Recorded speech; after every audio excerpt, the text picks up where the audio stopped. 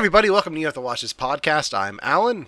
I'm Ryan. And I'm Devin. And today we are revisiting the 1980-something film Aliens, starring Sigourney Weaver, Newt, and directed by James Cameron. Sigourney Weaver, that child actor, and the director. Yeah. Carrie Henn. Carrie Henn. This is a film that Devin has never seen. This is a film that Ryan has already made me do for the podcast, but we're doing it again. Doing it again. So I'm here. Honestly, what I should have done is just had you two do the show on Tuesday and just not worry about it. And we just chatted because you've already said your opinion. Yeah, I already said my opinion. I actually have that episode up because I was curious about what else we talked about. I didn't listen But to I want to hear what your opinion is. The description is Ryan has Alan watch Aliens for the first time and gives his thoughts. Plus, Ryan reviews the latest in the Alien franchise, Alien Covenant. And Alan tells the tale of a time he was tricked into going to the movies. Also, wait, how did you get tricked into going to the movies? I guess I'm going to tell that story again. You better. Also, Ryan shares his hatred for Nanny McPhee for some reason. I went into a rant that episode about What Nanny was McPhee, happening that's right. with Nanny McPhee? I don't know. I feel like she is a ripoff of Mary Poppins, and I absolutely hated the trailers because I hated the character because the makeup was horrible.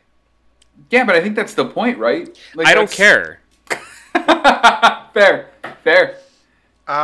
So the story of when I was tricked into going to the movies was I was in college. We had a evening class, and somebody who had a car was like, "Hey, we should all go to get dinner at like TGI Fridays." So they drove us all to TGI Fridays, and then we're at TGI Fridays, and like, "Oh, by the way, there's this movie called Piranha 3D that I kind of want to go see.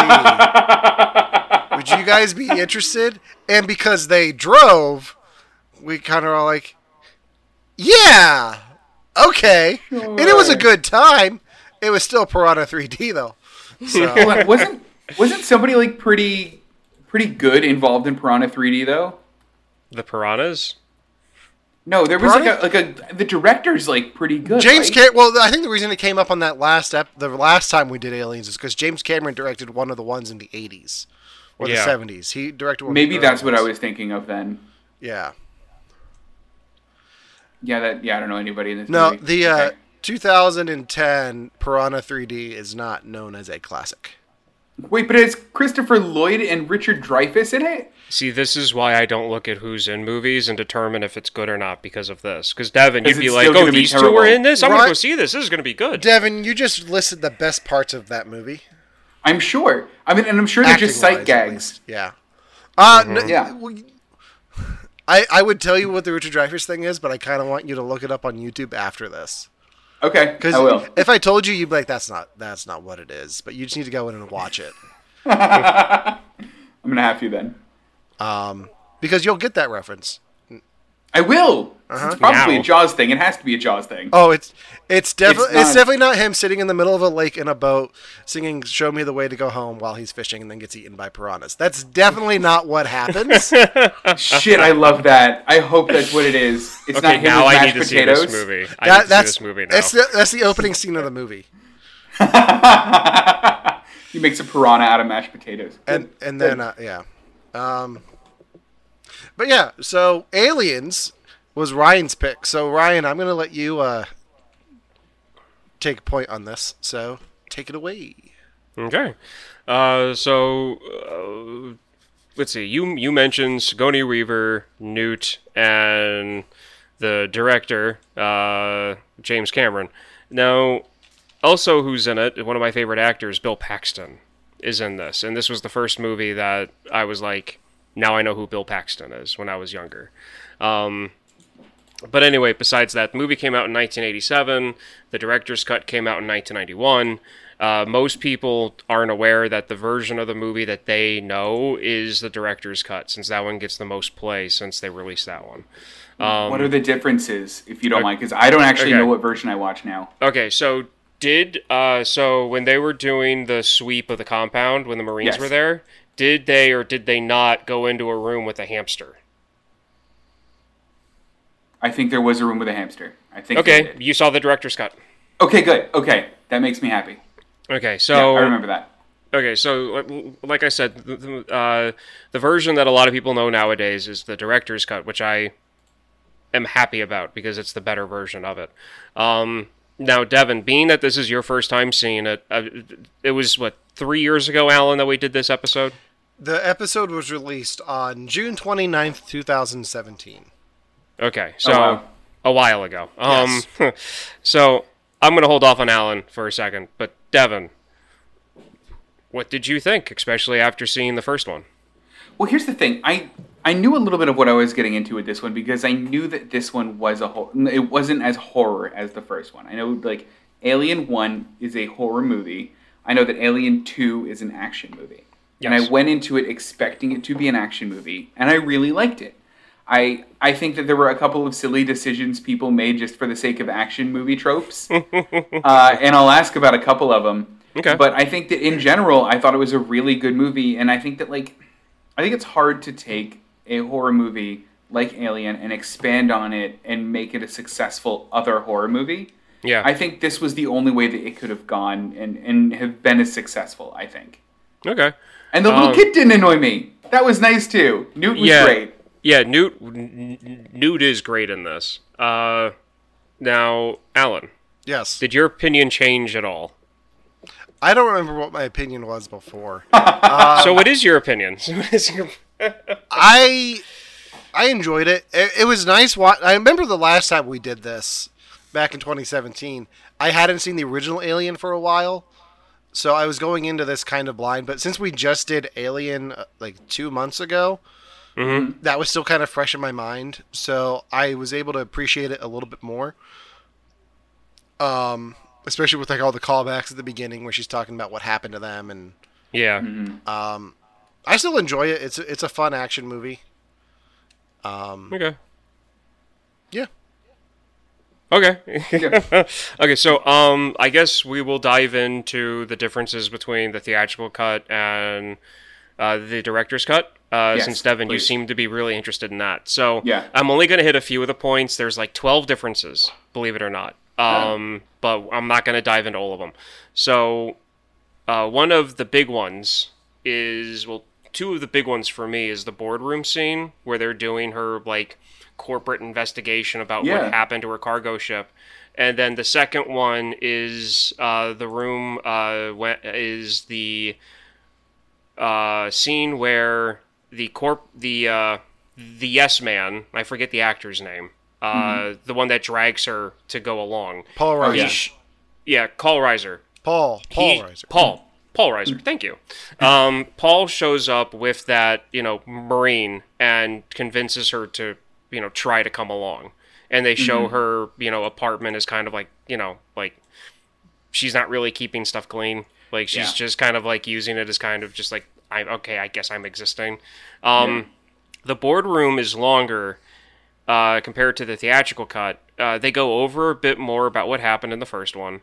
They make it more of a fact-finding than accusatory. If you watch the theatrical version, it kind of comes off that Weyland Corp is like, well, why did you do this? We don't believe you. You destroyed this ship. It cost, so much money. We're taking your license away.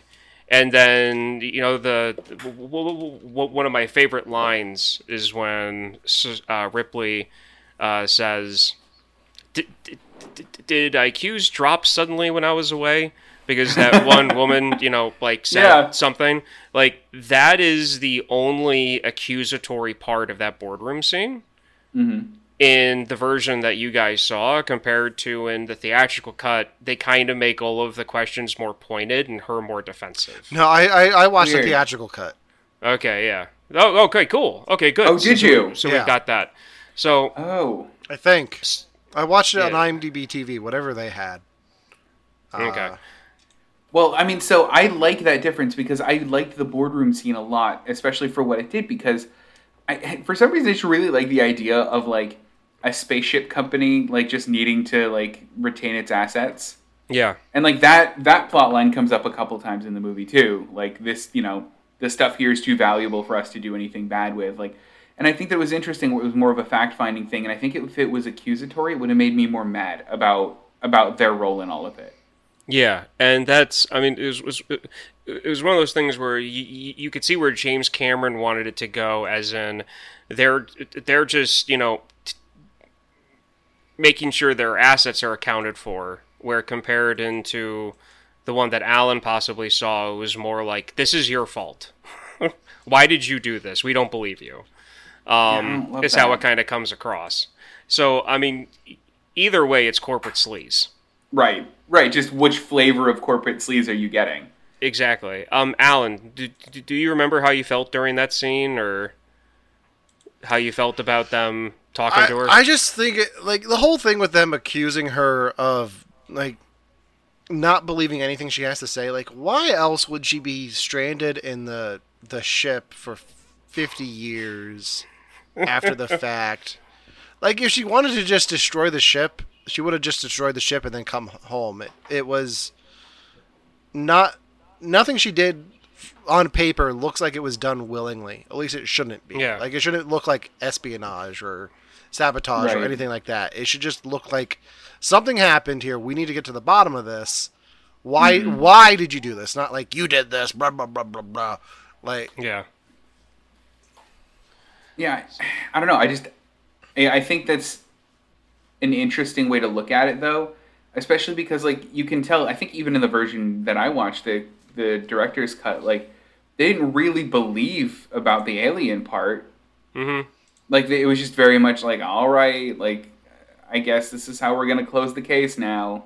Yeah, and especially you could tell that they had their minds already made up when that one board member said, it's like there are no terrestrial organisms on the we've surveyed 300 worlds. There's no organism that looks like this. We've had people on this planet. There are no terrestrial organisms. And then that's when Ripley says, is anybody listening to me? Did IQs drop suddenly when I was away? And then the woman cuts her off and says, well, these are your words. So she didn't care what the facts were. They were going to blame her for what happened and not, write into the paperwork, oh, there's an unknown organism that attacked our crew. Now we have to watch out for every single outpost we have in the galaxy. I like that because, thinking about it, it increases spending for them and it increases inherent risk in what they'll have to pay the crews. And I don't know why I love the idea of space travel being a legitimate business that they have to earn money on. But I feel like space travel and a lot of other sci-fi is literally just whatever, spend all the money. It's space, and the journey and exploration is worth the cost. Spare no expense. Exactly, and I love that the Weyland-Yutani Corps is no, we're turning a profit here. Yeah, and that's one of the reasons that I love this universe, this movie universe with Alien and Predators, because the Weyland Corporation is a corporation, and they have to turn a profit. And that's why you have a lot of characters in some of the movies talking about profit and loss and all this other stuff. Now, the other scene of importance that was extended is when he shows up to try to get her to go along. In the original version, it's real short. It's like, hey, do you want to come along? She says no, and then they have a little spat, and he leaves his card, and she leaves. Mm-hmm. In the extended cut, there's a bit more conversation, because she offers them something to drink. And in the theatrical cut, they don't really set up her feelings towards him, that she thinks he's a sleaze right away. I mean, if you know movies and you know how characters develop, you're gonna know that he's a sleaze, But if you don't, in the theatrical cut, I mean, in the special edition cut, they extend to where she gives him a 3-second solid side glance after he says, "Oh no, this is just to go," and then she's just looking at him, and you can tell that she's like, "I don't like this guy." So But they took that out for the theatrical cut to probably, I don't know, maybe they thought that people would know that he's a sleaze off the bat, or that they wanted his betrayal later in the movie to be more of a shock. I mean, I don't know. Whenever I see a corporate yes man in a movie that was made in the 80s, he's a sleaze. Bad guy. Yeah. Yeah, exactly. So I know, I know that's a real short scene. So, what was your guys' feelings on that? I like it because I like that it makes Ripley perceptive. Because I mean, I watched Alien, right? I don't know much about Ripley as a human being aside from like she was good at her job on the original ship. She survived. She cares about a cat. Like she's a caring person and she's a survivor. But I don't know much about her as a person, like whether she's perceptive of like the outside world. And I feel like this did a good job of showing us like, okay, she can read humans as well as she can read like a hallway filled with aliens. Like I don't know, it makes her like more of a real like realistic, rounded character. I think. Okay. Yeah, I mean, Paul Reiser, regardless of which version you're watching, you can tell that he's just a sleazebag. Oh yeah. And then his character too is in his free time. Yeah, no, like he's so unlikable from the beginning, especially in like that first dream sequence that she has. Like you can tell that he's just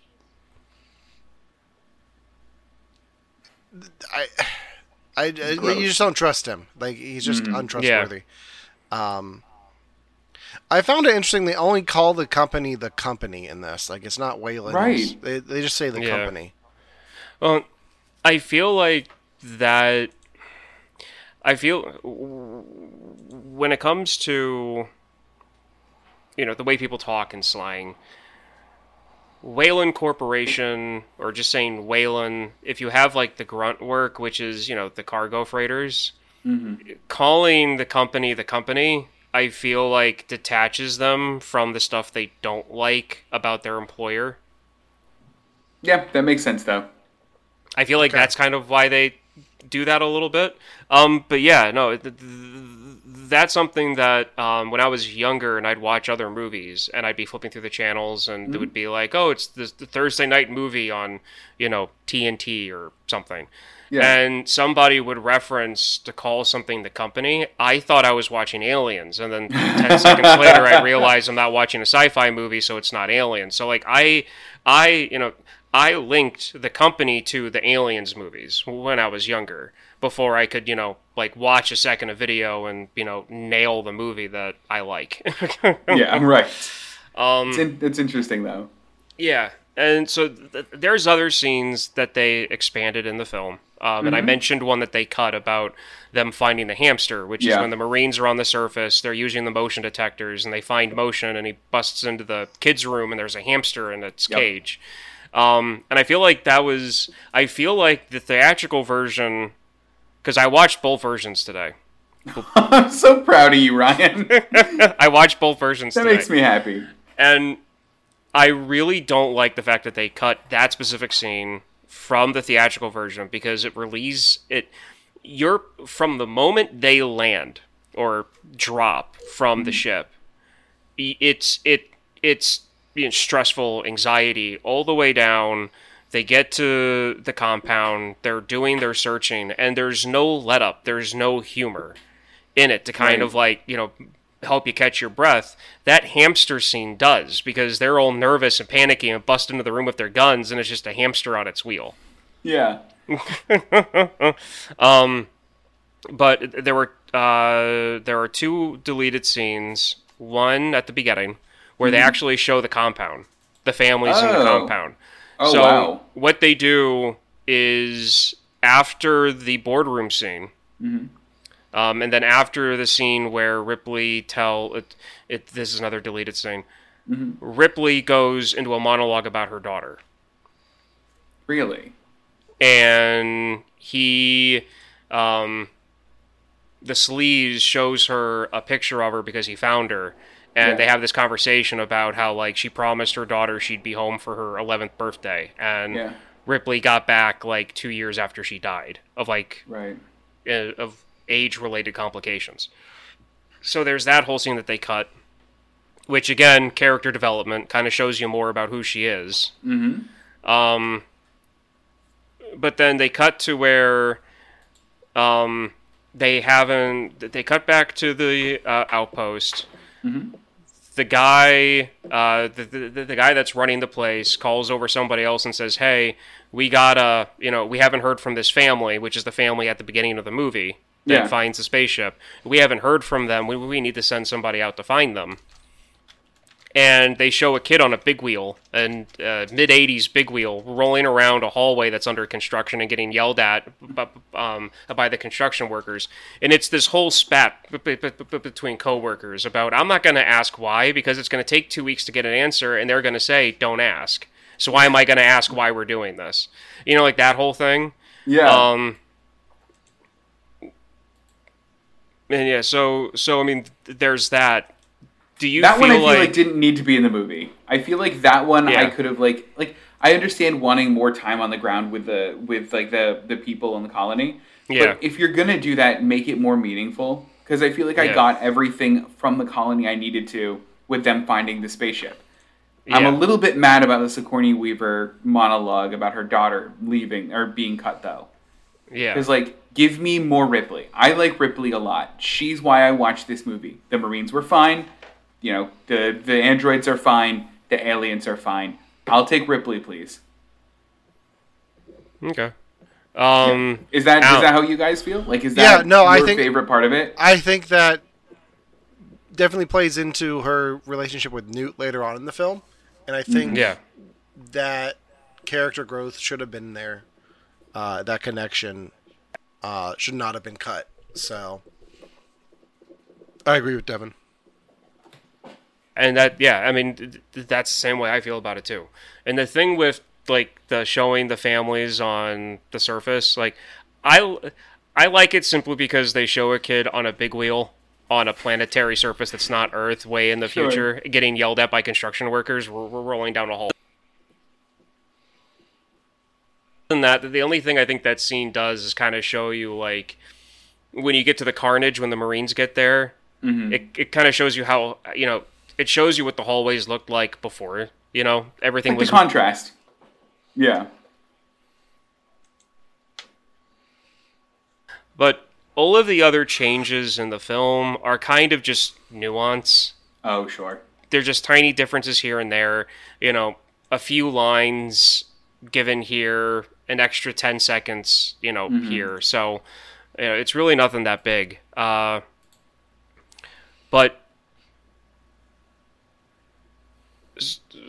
staying on Ripley, did you guys, Devin, did you catch what her first name is? Because no, if you I totally see the missed director's cut, Ellen.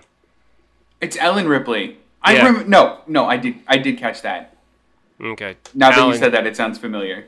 Did you watch the director's cut the first time we did this? I think I did. I think I did watch the Okay. director's cut the first time. Okay. Because it's real quick. It's when Hicks... I think they exchange first names. I think the first time I yeah. watched this, I borrowed it from you. So whatever you gave it to me on is what I watched. And I think I told you to select the director's cut. Yeah.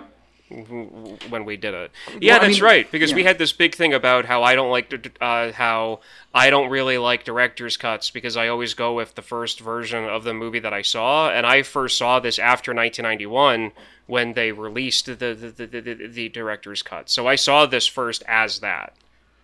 I think I would have been mad if I saw the theatrical cut, or at least knowing what I know now, I would have been mad if I saw the theatrical cut because it looks like I got some good stuff. In the director's cut. Yeah, no, you definitely did. So, I mean, I don't know why they cut the whole, like, first name thing, because that was building a relationship that James Cameron wanted for her and Hicks going forward in Aliens 3 that he didn't get to be a part of, which we will talk about that when we get to Aliens 3. Okay, good, because I now really want to watch Aliens 3, because I'm hashtag invested. So I'm glad you brought up Aliens 3. Before we watch it, I'm going to listen to the audio play of the unproduced screenplay that they made. You should. I don't know what that is. Do you know what it's about? I'm not going to go in the details, but there's something that happens at the beginning of Alien 3 that upsets a lot of the fan base. Yes. That the original screenplay did not contain. And Is it that they didn't call it Thraliens instead of Aliens 3? I'm so glad you went with that. We're not going to talk about Yeah, this we're not gonna anymore talk because about I it want anymore. Devin to. Yeah. Okay. Okay, great. I'm so happy that was the question you asked. Because Yeah, I it was a dumb sweating joke. over here. It wasn't a real thing. In the original screenplay, Richard Dreyfuss is on a boat fishing in the middle of a lake. Excuse you, a space boat. He's on a space boat. Yeah. Okay. So hold on. Speaking Okay. of these three movies, which one is your guys' favorite? Is this your favorite? I was thinking about that, like, at the end when, like, when, like, Ripley's chasing down Mama Alien. Like, I was thinking, like, is this their favorite of them? Is this my favorite of them? Okay, so I'm going to give you two answers. Okay. Here is my deep pull fandom answer. Yes. I like Alien 4, and I can never remember the pronunciation of the word, so I always call it Alien 4. Resurrection. Resurrection. Predator. I think you mean versus Predator. What? That's 5. That's 5. Is that really 5? That's 5. Yeah, Oh. it's 5. The reason why I Release like wise, like it gets Yeah. really confusing with Prometheus and Alien Covenant right. and all of Yeah. those. But the reason why it's Resurrection is because, Devin, you said that, like, the first one's a comedy, the second Yeah. one's an action film. Yeah. Here's how it goes. Alien is horror. Yeah. Straight up horror. Aliens is an action film. It's an Right. 80s action film. Aliens 3 is a drama Interesting. that has elements of the other two in it. And Alien Resurrection's a comedy. Is it? They didn't mean it to be a comedy. They didn't It mean just it is a comedy? It just is a comedy. It was let me double check on this. Yeah, it was written by Joss Whedon What? and released in it was written before. It was written by Buffy the Vampire Slayer era Joss Whedon. Yes, it was. Who let that happen? Fox. I don't. Fox. Yeah. Ooh. I don't know So- if I would want that. No. What it is, it's just you put it on, you strap yourself in, and you just let it take you. Good. It's one of those kind of movies. To be fair, if we wanted to be reductive about this one, we'd be like, the guy that did Titanic also did an Alien movie? And I'd be like, Yeah. gross! So, like, I get it. But my standard answer for, like, other people, like, not just for myself, but, like, like, based on, like, how the movie actually is, Yeah. like, watchability, is Aliens 3. Okay, got it. So I still have some good coming up. Like, I didn't, yeah, you it do. didn't peak here. No. As far as I'm concerned, it doesn't peak yet. Alan, what do you think? Out of the original Alien franchise, I've only seen 1 and 2. Which one is your favorite then? Because we're in the same boat now. I'm not a big horror fan, so I'm leaning towards Aliens. Okay. This one. Okay. I think I'm leaning towards number 1. But I did really like this movie. I think it's not like if I was thinking about Terminator in the context of this too. I think Terminator 2 is almost in every way better than the first one. Like, I think only like the like nuance of, like, not nuance, but like the first time of, like, oh, Arnold Schwarzenegger's a bad guy and he's killing people. Like, that one's lost in the second one, but fine, it doesn't need it to keep being good. I like creepy space horror a lot. That might be my, like, weird subgenre I love. And it had it. This definitely had it. And I think it was really clever how they added creepy space horror to this. But it was just different. Yeah, and that's something that they expanded on in the director's cut. Yeah. Is the studio took it and they cut it to be an action film. Yeah. When James Cameron knew that if he was going to make a sequel to Alien, it needed to have horror elements to go with the action movie he wanted to make. Yeah. And Devin, the studio saw it and said, no, action film, we're going to cut all of this. Devin, have you ever heard the story about how James Cameron got the job directing this film? No. What happened? So he went. The story goes, James Cameron walked in to a executive meeting with the people at Fox who control Alien. In this boardroom, there is a board that says Alien on it. Okay. James Cameron takes a marker, adds an S to the end, and walks out and got the job. Didn't he put like the Oh, and he made it a dollar sign. Yeah. That's it. He made the S a dollar sign. Did he do one of these with a marker? Did he like do like a mic drop with a marker when he was done? He's not a millennial. He's not a millennial. He was the first millennial. Yeah. Oh Yeah. man, that's so funny. Yeah. I believe it. I really do. Yeah. So but yeah. So you guys are in the same boat. I'm going to continue writing this out until we've seen every single movie inside this universe. Not mad. Except for Alien vs. Predator, we're not going to do that one. So No, I've seen that one. Why not? Yeah. The- Because if we do that one, we have to do Requiem. Okay. The second I've never one seen that comes Requiem. I'm not after mad. it. I've never seen You- Requiem. I've never seen Okay. Requiem either. Fine, I will have you guys suffer with me through that one. But I think we all seen Alien vs. Predator. I think we have. I think we all Yeah. have. I think we'd skip it. So we 'Cause- can skip that one and go right to we can Maybe go to Requiem then. maybe that'll be one of our live streams that we do with people, like just everyone. tune Oh, in that and would be watch. cool. That would be fun because Yeah. believe me, it needs a good roast. It needs- All I remember from is just my enemy is my friend, and I'm like, all right, got it. Stop. Yeah, no, that's more than that, but I'm not going to get into that. Anyway, but yeah, so one of the big things about this movie when I was a kid is the Marines. This is what got me into the film as a kid. What did you guys think of the Space Marines with Bill Paxton? You can Game go ahead over, first, man. Alan. Game over. In his really bad blue, like barbed wire necklace tattoo. So I read something that was interesting to me about how they filmed it. They filmed the whole movie, and then the last scene they filmed was the introduction of the Marines, so they all had like that's this neat. experience of being their characters and going through this whole ordeal together. So they'd have that camaraderie. I really like that dynamic. That they really felt like a unit and played off each other very well. And I liked the team aspect of that a lot. Yeah, I mean, it worked because when they get up out of stasis, they're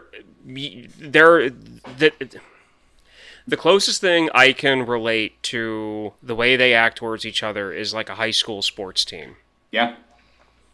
And that's the imagery I get when they're waking up out of stasis, the way that they're ragging on each other. You know, because, I mean, it's a very out-of-date, not the best, like, insult to make. But, like, Bill Paxton tells the one Marine, "Have you ever been confused for a man?" And she looks back at him and says, "Have you?"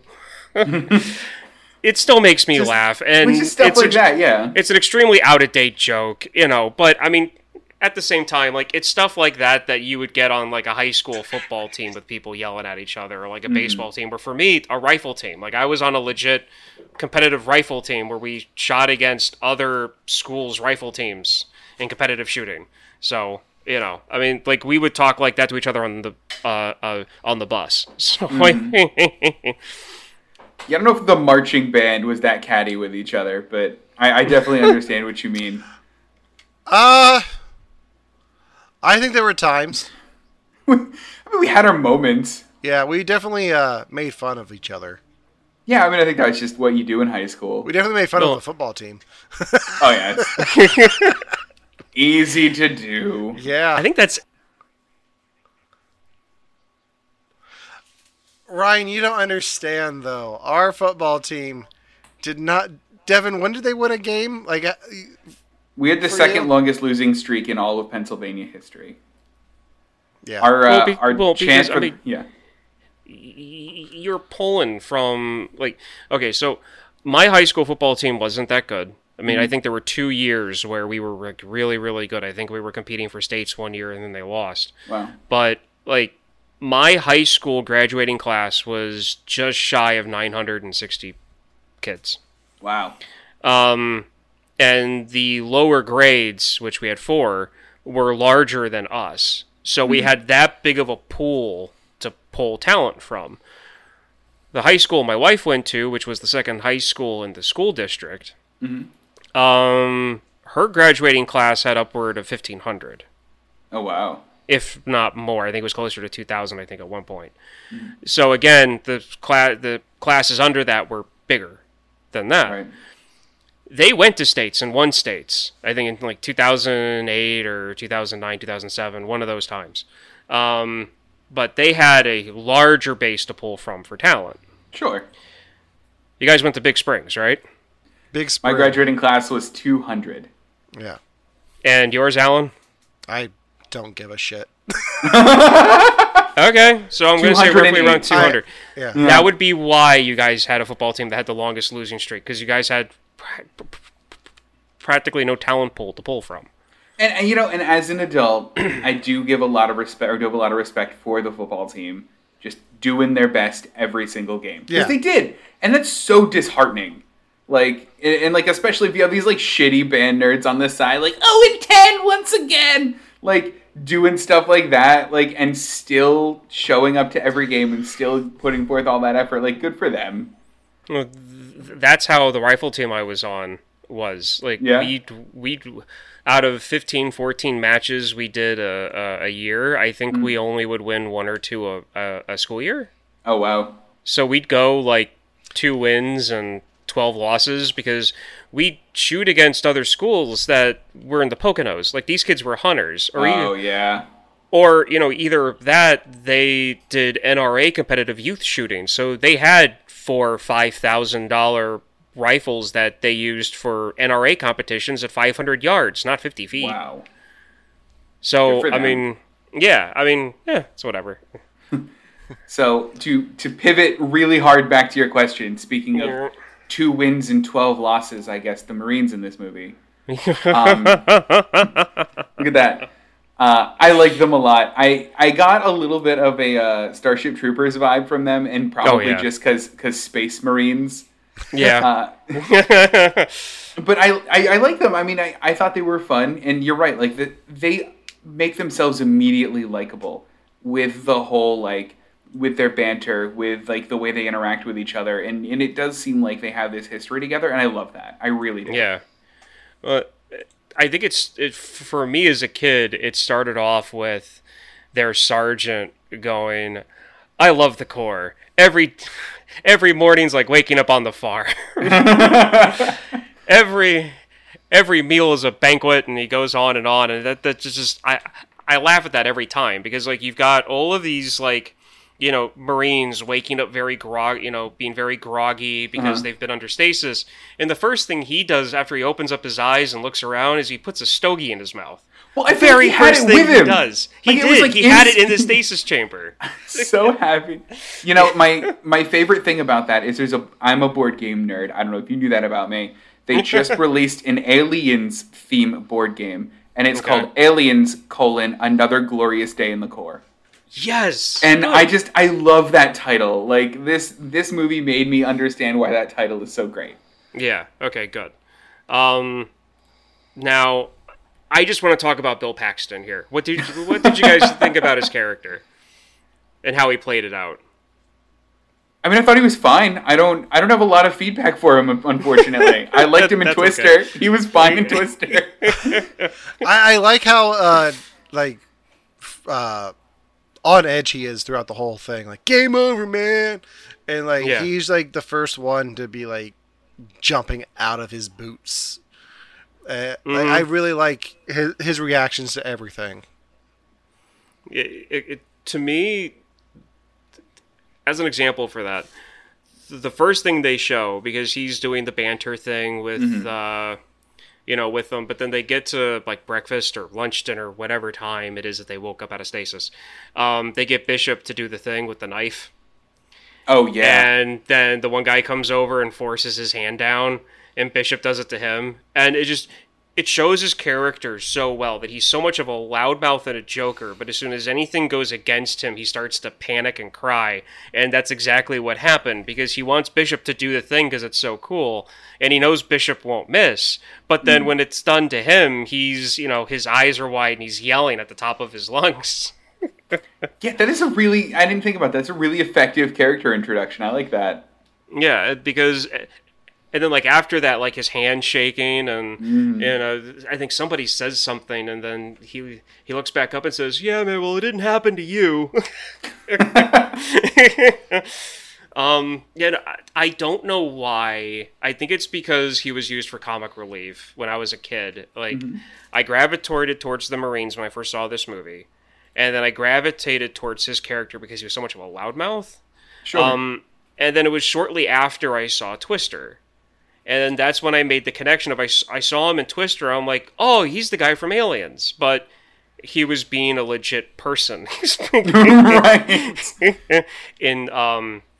in Twister. So, like, this was my introduction to him. And then, so my question to you guys is there an actor who's not really, like, an A-list actor, that like, you first noticed them on, like, a side role before you saw them in, like, a main role? Yes. I know that's kind of a really niche question. No. I absolutely, and I'm looking up his name because I'm mad I don't know it offhand. Because I definitely wouldn't say that Bill Paxton was an A-list actor, because, I mean, Twister was good, but it didn't make him like Tom Cruise or anything. Oh, where are we here? Mine's a bit. Mine. Go ahead, Devin. No, you go ahead, Devin. Mine is 112% Phil Hartman. Okay. Because Phil Hartman for me is always just this like really funny side character from like Jingle All the Way. And just like, I don't know, he's so good as like a side character. He played with Dan Anchorman in Animaniacs too. Yeah. Which like I just love. And then it's just, you know, I just like seeing him in. Not to mention The Simpsons. Yeah, he's in The Simpsons a lot. Yeah, he's Troy McClure. Troy McClure, I'm Troy McClure. He's Lyle Lanley. A town with money is a little bit like a mule with a spinning wheel. Damned if he knows how to use it, and damned if he knows how to. He got it. He's one of those people that like I'll watch. You know, I think he's so great, and I just noticed him from side roles first. Yeah. Okay. For me, this is a weird one, but Michael Madsen, he was the dad in Free Willy, like the guy who like takes in this kid whose mom abandoned him and was like, you got to go clean up the graffiti at the whale exhibit. and then years later, I see Reservoir Dogs, and he's just like dancing around with this gas can and like murdering. That is him. Oh man. I was like, oh, okay. That is an excellent turnaround. Yeah, he's taking a turn. Yeah. That's a good call. That's a real good call. Like, I kind of want to take Free Willy and like a scene with him and just put Stuck in the Middle with You over it instead. And then do the opposite. Reservoir Dogs, put Michael Jackson over that. When he's cutting the ear off. Yeah. Oh my god, Will you be there? That's amazing. I love that. Okay. So yeah. Sorry. That I'm just imagining that in my head, and that just sidetracked me there. I will make it happen. You need to know. That's excellent. I really want to see that cut. I really want to see that. So Ryan, I had a question for you specifically. Yeah, go ahead. I watched Aliens. Obviously, that's why we're talking. Yeah. Is this specifically the scene at the end? Okay, I have two questions about the scene at the end where they run into Alien's mom. I have three questions where they run into Alien Mom. Okay. First question is this where they made is this where the reference to how Slurm is made comes from? Yeah. Yeah, to a point. Okay, because like the mechanism in that tail thing looked really familiar, and I was like, Slurm? Yeah. They also showed that same mechanism in Alien versus Predator. Oh, okay, I don't remember that. The conveyor belt with the eggs, where they shock the queen, and then she plops the eggs out, and it goes on the conveyor belt up into the slots on the tables. That's almost exactly then Slurm. Yeah, no, it is, and I'm not. I've seen all these movies more than 20 times. Okay, so yeah, that to me, I've always assumed that what it was, but I still have a sneaking suspicion that there's something else involved there too. That it's two references in one. But that's half of it. Yes. Okay, real quick, Ryan, what do you have behind you? Because I think we need to show the chat that. Oh, Well, we I don't have definitely it do. behind me. I had it behind me. Or are they asking about my cats? No, no one's asking about it. Okay, the cat pillows. So I moved it before, okay. right before we started. But this will kind of show you how much of an Alien fan I am. This is a ceramic xenomorph egg that is a cookie jar. It is extremely veiny. Vacuous. But Oh, and the it's got a top, thing on it's top. got a face hugger on the top because it's open. And that's the lid. And then to prove that it is a cookie jar. I was really hoping something was gonna pop out. Like, Right. I'm sad you don't keep like one of those pop-out snakes in it.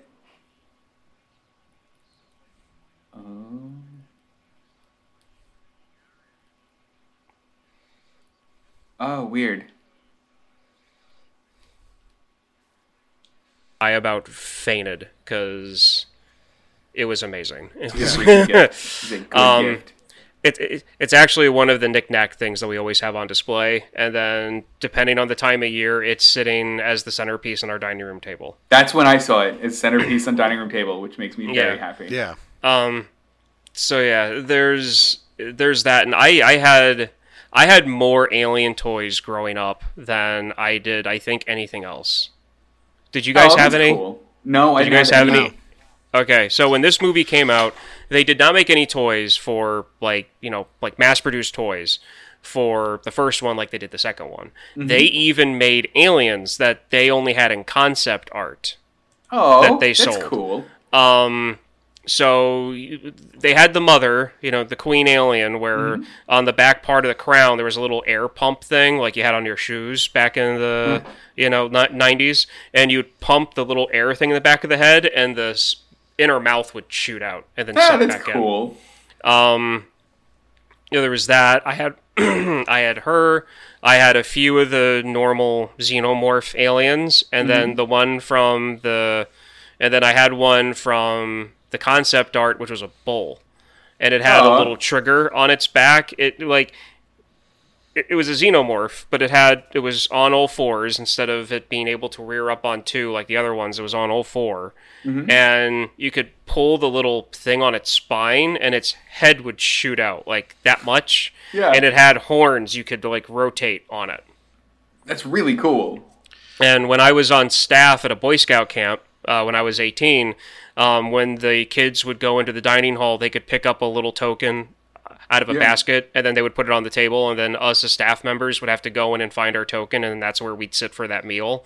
So that the kids could choose what staff member they wanted to have, their meal with. Yeah. And mine was that alien. I like that. So I talked aliens with kids during during Boy Scout summer camp at almost every meal, because they were like, "What is this thing?" I'm like, "You guys never seen aliens? Talk to your parents first before you see it." But They're like, Ryan, you want we're to make 8. sure. Yes. Well, I mean, technically speaking, you have to be 11 years old to be a Boy Scout, so they were all teenagers. But Gotcha. still, it's Boy Scouts. You never know how strict the parents can be. Right. So, there's that. I never had a toy of Alien. The only childhood memory or analog I have for this was a game my dad used to play with us, and I'm not sure how this got started, but he would just go, "Ah, it's the face hugger from Alien," and then he'd grab us by the face.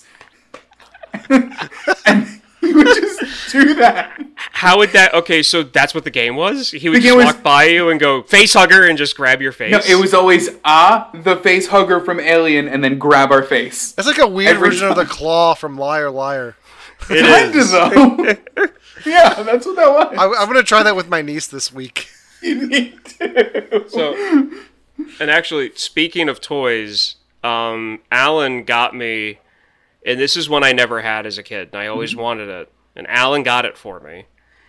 It's the power suit that Ripley was Oh, in. that's cool. Yeah. Yeah, so, I mean, but the toy has a little rocket launcher on it, so, like, you pull up the back and you could shoot a little missile that was on, like, a spring on it. I mean, the toys always did stupid stuff like that, where they always put a missile on something that didn't have a missile. Be like, oh, look, a notebook with a missile. All right, so this is actually a plot point that I wanted to bring up, because I kept wondering if I missed something. Okay. Did all right, Ripley's with Mother Alien, right? Yeah. Mama Alien other aliens are coming around her. Ripley, like, spends time she doesn't really have, like, torching eggs in a facility that's going to blow up. And then she leaves. If she didn't do that and didn't torch the eggs and just let Mama Alien think she was just leaving, Mama Alien wouldn't have gross detached herself and chased her, right? Like, the whole end part is Ripley's fault, isn't it? Or did I miss something? Okay. So I'm going to bring up an analogy using Independence Day. Good. Okay? Okay. Why turn one dangerous falling object into many? If she doesn't destroy those eggs, she's not just going to have the Mama Alien after her, because Mama Alien wasn't attacking because she was holding a flamethrower to the eggs. Mm-hmm. That's why she wasn't attacking. The reason why Ripley did it anyway was because, same reason why I would do it, I'd rather be wanting to run away from one charging bull as opposed to one charging bull and a bunch of hyenas being the face huggers. Fair. Very fair. The Mufasa method. There you go. So brought up 2 movies here to do this. Yeah, all right. That's a good point. Because the whole time I'm like, they're going to blow up in like 8 minutes anyway. Like, just go. That's how I always took that scene, was that, one, she was using the threat of burning the eggs to get out of the room so that the queen would let them get to the door. And then she eventually did it anyway, because she didn't want to have to just outrun the leftover xenomorphs and the queen. She didn't want to have to contend with outrunning facehuggers, too. Sure. Yeah, because, that makes sense. Because if you remember Alien vs. Predators, which you've only seen once, right? Mm-hmm. Yeah, only once. And Alan, you've only seen it once, too? Yeah, it's been a while. Okay. They do that in that movie where they have the facehuggers on free roam because more eggs pop up in that sacrificial room than there are people. So there are facehuggers that are like free roaming the temple, and those suckers are fast. Ew. Like, I'm talking like, you know how fast spiders can move, and like those really quick lightning ones with the legs that you like to find on apartment walls. Ew. Yeah. Like double the size to a facehugger, and then double the speed, and that's how fast these things can move. Don't like at all. No thanks. So Yep. No. Don't want to picture that. Nope. Sorry. It's like what's the hand in Addams Family? It? No. Cousin It? No. Thing. Cousin Thing. Thing. Okay. Yeah. Cousin It's the one with the hair. That's right. All right, we're getting to the point we need to wrap this up. Anything else we want to talk about with? I'm at the point, Devin. Do you have any other questions about things you had about the film, little quirks you wanted to try to get straightened out? Last one, and I don't know. I want to know if this was a product of the extended director's cut, the director's cut that I watched. Okay. When Mama Alien was gross detaching herself from, like, I don't know, Slurm Tube, was that shortened in the theatrical cut, and I just got like the extra long take of that? Because like, no, they really milk that scene. They're like that is meant to be disgusting. Okay, yeah, it was. It's such a big reveal of the queen, like it's meant to be dramatic. Like you just follow that tube up, and then you see this giant xenomorph just hovering above her. Cool model. I really liked that model too. Mm-hmm. Yeah, and that's the only thing they do with the queen in the extended cut is the scene with Bishop, where they are discussing about the like genetics of the aliens. Bishop makes the comment of like them being like a hive creature. Yeah. And then Bill Paxton's like, you mean like ants? And then somebody's making fun of him for like saying ants. And then they're using like the bees almost like a B Oh. an analogy. So in the director's cut, they build up to a queen. In the Got it. theatrical version, they don't mention the queen Just until like you Queen see shows up. it. Yeah. Got it. I was happy Milk Robots made a return, though. I just love Milk Robots every time. As far as I'm concerned, this is the same universe as Blade Runner. I think it's supposed to be. It is. Yeah. No, Some don't people think they've still ever- dispute it. they've never come out and said it, but Yeah. But I think Wayland Yutani's in the Blade Runner series. Yeah. I mean, there are still some hardcore fans you'll find in forums that dispute that claim because I don't know which is whatever, but I still believe that they are, and I love the fact that they got the actor to play Bishop. I mean, Bishop is a character that I could have gone on for hours about, but I don't want to, simply because we don't have that much time. But I mean, we're gonna have feel to chat that about Bishop a bit later then. they did a perfect casting for Bishop, and they couldn't have done a better job doing a yin and yang between Ash and Bishop, between agreed. Alien and Aliens, and that's one of the reasons why I like it so much. But Yeah, I can agree with that because I don't know. I'm with you. I thought he was a good character. I thought he was well cast. yeah. I had to bring him up in some capacity. That's all I got. okay. And I'm good here. So Yeah. All right. That's about all I've got, too. So, next week it is my turn to pick the film, and we'll be back on Tuesdays. Not this coming Tuesday, but the first Tuesday in August. I can't believe it's August already, guys. It's ridiculous. Or it's Don't going do to that be. to me. So on August 3rd, we'll get together and talk about the, what year was it? 2015, I think? Yeah, the 2015 film that stars, let me look up the cast here. Captain Marvel, the Ancient One, and Jimmy Woo. What is this? This film is 2015's Trainwreck, directed by Judd Apatow and starring Oh. Amy Schumer and Bill Hader. And the Suicide Squad's John Cena. Oh, that's fun. So this was like John Cena's first comedic role. So I really want to, this is what made me be like, this guy needs to be in something big, like a Suicide Squad.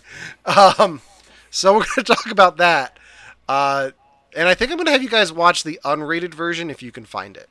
Okay. I've seen the rated version, so I'm kind of prepared to see what the hell the unrated version's going to be. So yeah, you can tune in for that. Devin, you're going to be streaming this week some games and stuff, right? Yeah. Yeah, so we're doing, again, Monday, Friday. We are continuing on the Quest for Rick. The Quest for Rick, in case you were wondering, will end by the time I do my next pick. So next Tuesday. Next Tuesday's it. Yeah, because then I'm going to do another game leading up to my next pick. Okay. So this is it. This is the last week I have to get him. Well, you can always do an extra stream on Tuesday. I might. We'll see. But yeah, I have 1 week to get him, guys. This is coming down to the wire because I'm still pretty far. I mean, if you don't get him, Can you buy the skin? no. No. Oh, I that mean, sucks. you can. You can buy levels to get to the skin, but I Yeah. won't. I'm doing it the right way, Ryan. Yeah. I'm putting in the work. There's no such thing in gaming as the right way. You do it for the way that you want to have fun. I'm putting in the work because I need to. Well, make sure Video you. games are about having fun. If you want the skin, buy the levels. So then, for the rest of your life, you can play as that character if that's what will make you happy. I appreciate you letting me take the easy way, but I'm not letting you do it. It's not the easy way. It's just having fun. So, if you missed it, it's not live on our Twitch channel anymore, and we never streamed it to Facebook. If you go to our YouTube channel, which is put in the description here, or in the chat, you can listen to Devin and I's review for Space Jam: A New Legacy. And it will also be on our podcast feed here after we get offline. I need to upload it yet. But you can go to our YouTube channel and check out our review for that. Ryan missed out on the glory that is Space Jam 2. Oh boy. LeBron James. Yeah. LeBron James. Good. But you can check that out. It's a YouTube. It's on our YouTube channel exclusively right now. It will be on our podcast feed, so make sure to find us on all major podcasting platforms: Apple Podcasts, Spotify, Google Play, Amazon Music. We're everywhere you can listen to podcasts. While you're over on our YouTube channel, go ahead and hit that subscribe button. Like us on Facebook, follow us on Instagram, follow us on TikTok. We need to start doing more TikToks. Oh, yeah. I do have a fun one that I need to edit together that Devin and I did the other night during our Fortnite stream. Good. But yeah, other than that, join us next Tuesday for Trainwreck. For You Have to Watch This Podcast, I'm Alan. I'm Ryan. And I'm Devin. And get away from her, you bitch. We'll see you next time. I love that scene. Oh my god. It was so good. I guess you didn't like the cornbread either. Good.